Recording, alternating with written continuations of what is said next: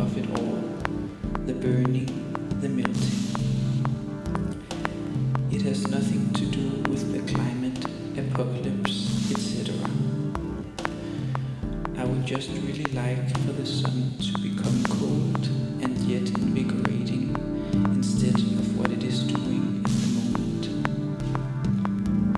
All this friction in the skin that it creates. No matter how I'm imagining what will happen in the admittedly preferred version of everything, hypothetical as it undeniably must be at the moment, I keep thinking that it would be pleasantly weird if my body was cold instead of all this hectic beating. Cold evenings keep me alert about the madness of everything. There is an anchor in the susceptibility of the skin. You were someone with tight skin under your blue eyes and another one with grayish stubbles. I understand if someone might find me a bit annoying these days. These lines, and get a little grumpy with me. You can go, and go well. Send me letters filled with powder. This dangling fragile branch is sizzling with green deceit. Banished by the tree trunk and its swarm of flies, dressed in bitter and brown, hardened and tired.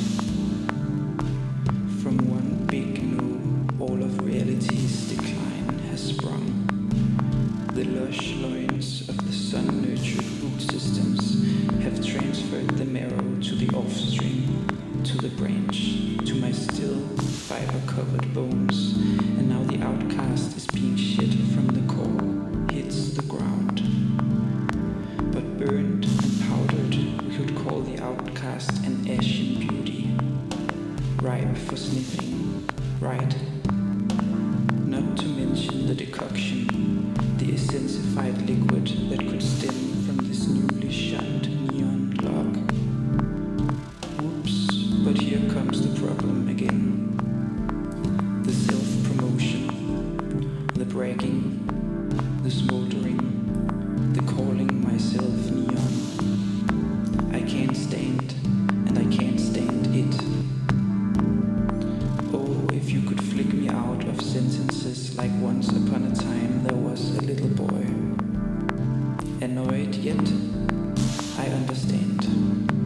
Of all people, I'm for example thinking myself that it would be a shame if it's a necessity to have to get so shatter-souled by other people's cockpits and hearts, etc. But so fucking sharp is this compass needle, apparently. Never look away from that, etc.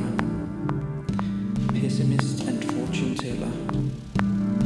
So then what, when you don't know how to build up a laughter like that? Now that you are not capable of avoiding attaching the innermost turning points, the most supreme cornerstones to these faraway living blue and grayish others, when this awkward starting point must be recognized, what fucking good is it then to ramble about a different kind of sun? You have what you have, you don't have a rewritable myth in real time.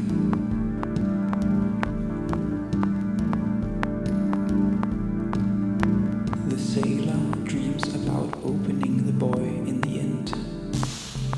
There is a song about the sailor, and it goes like this.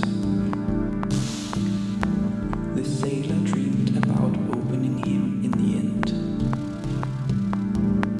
It goes like this. The sailor wants to be loved by the human and make love to the human's bones. The song is being sung by the people in the villages that he visits. They sing it when they are asleep. Meanwhile,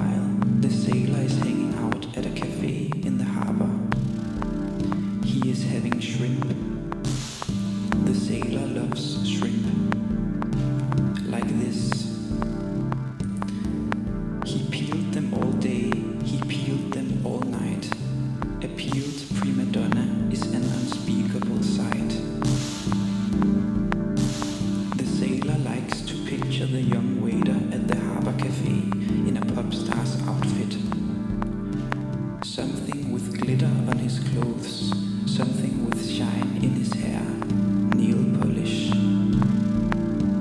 He is imagining that the boy is a self-proclaimed martyr, surrounded by a swarm of people in colorless clothes who laugh and sigh and bow when the star tilts his head or smiles so that all of his teeth show themselves off as sparkling.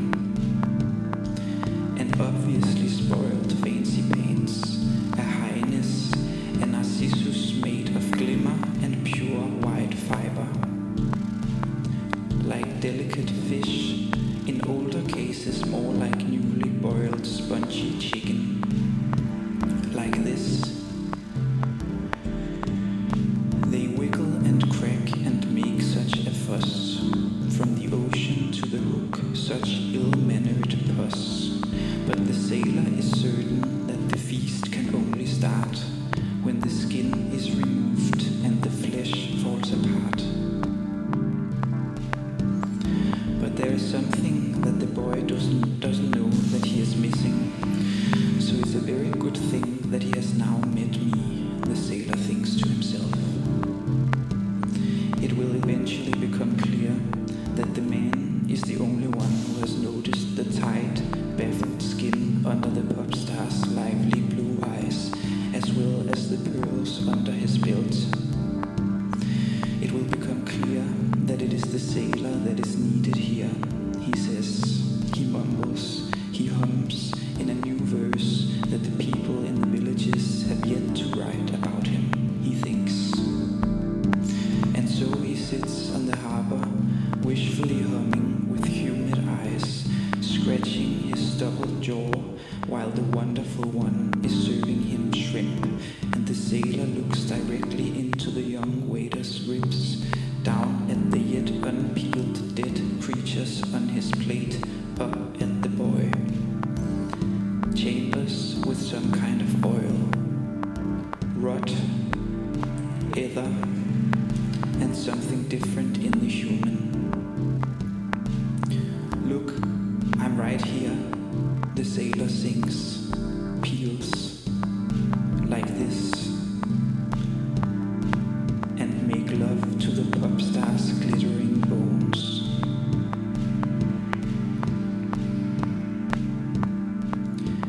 Then you could dance in fake blue, vivid and dun light, and hope that those two that you see that are younger and in love and moving half naked on the floor not far away from here, in a totally numbing, careless, own and obvious rhythm.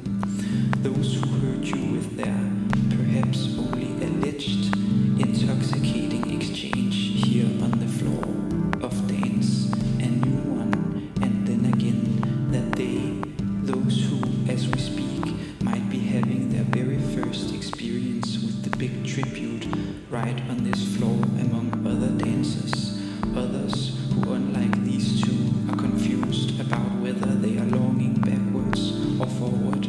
Longing forward means that you are longing backwards too, looking, but these two, they are beaming, they are slightly open mouths, these two pounding new ones in this very air, they see on the floor, along the longing, themselves and each other being new in the very first sweat that they will sweat together.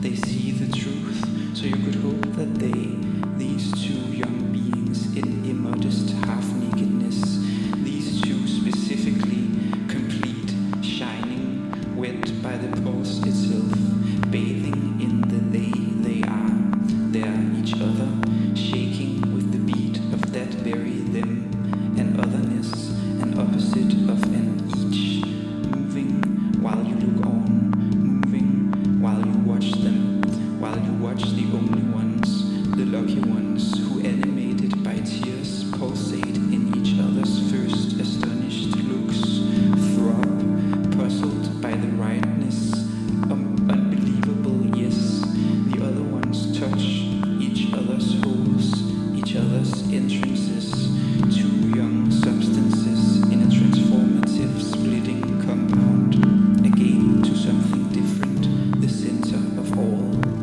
Then you could dance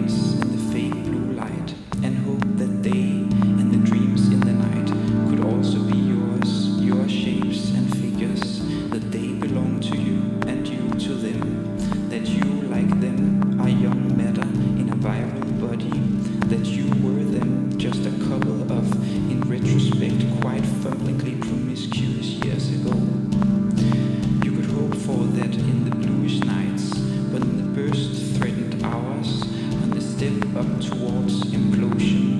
Blinded wherever and whenever, outmaxed and exceeded, you find yourself in whichever way existing, in whatever way you experience yourself, backwards and forwards, right there in these hours, as the sun slowly returns with its unbearable reminders on this new or old, cold and sweat-drenched floor, where heat happened already before. This big ball of fire rising to the sky now takes charge of reality, right then and there, as the light comes on, and the two loved ones, as well as all the other dancers, turn and look at you. You can tell that you are horrified that exactly all of this hoping could turn out to reveal itself as the biggest headless elephant in the room.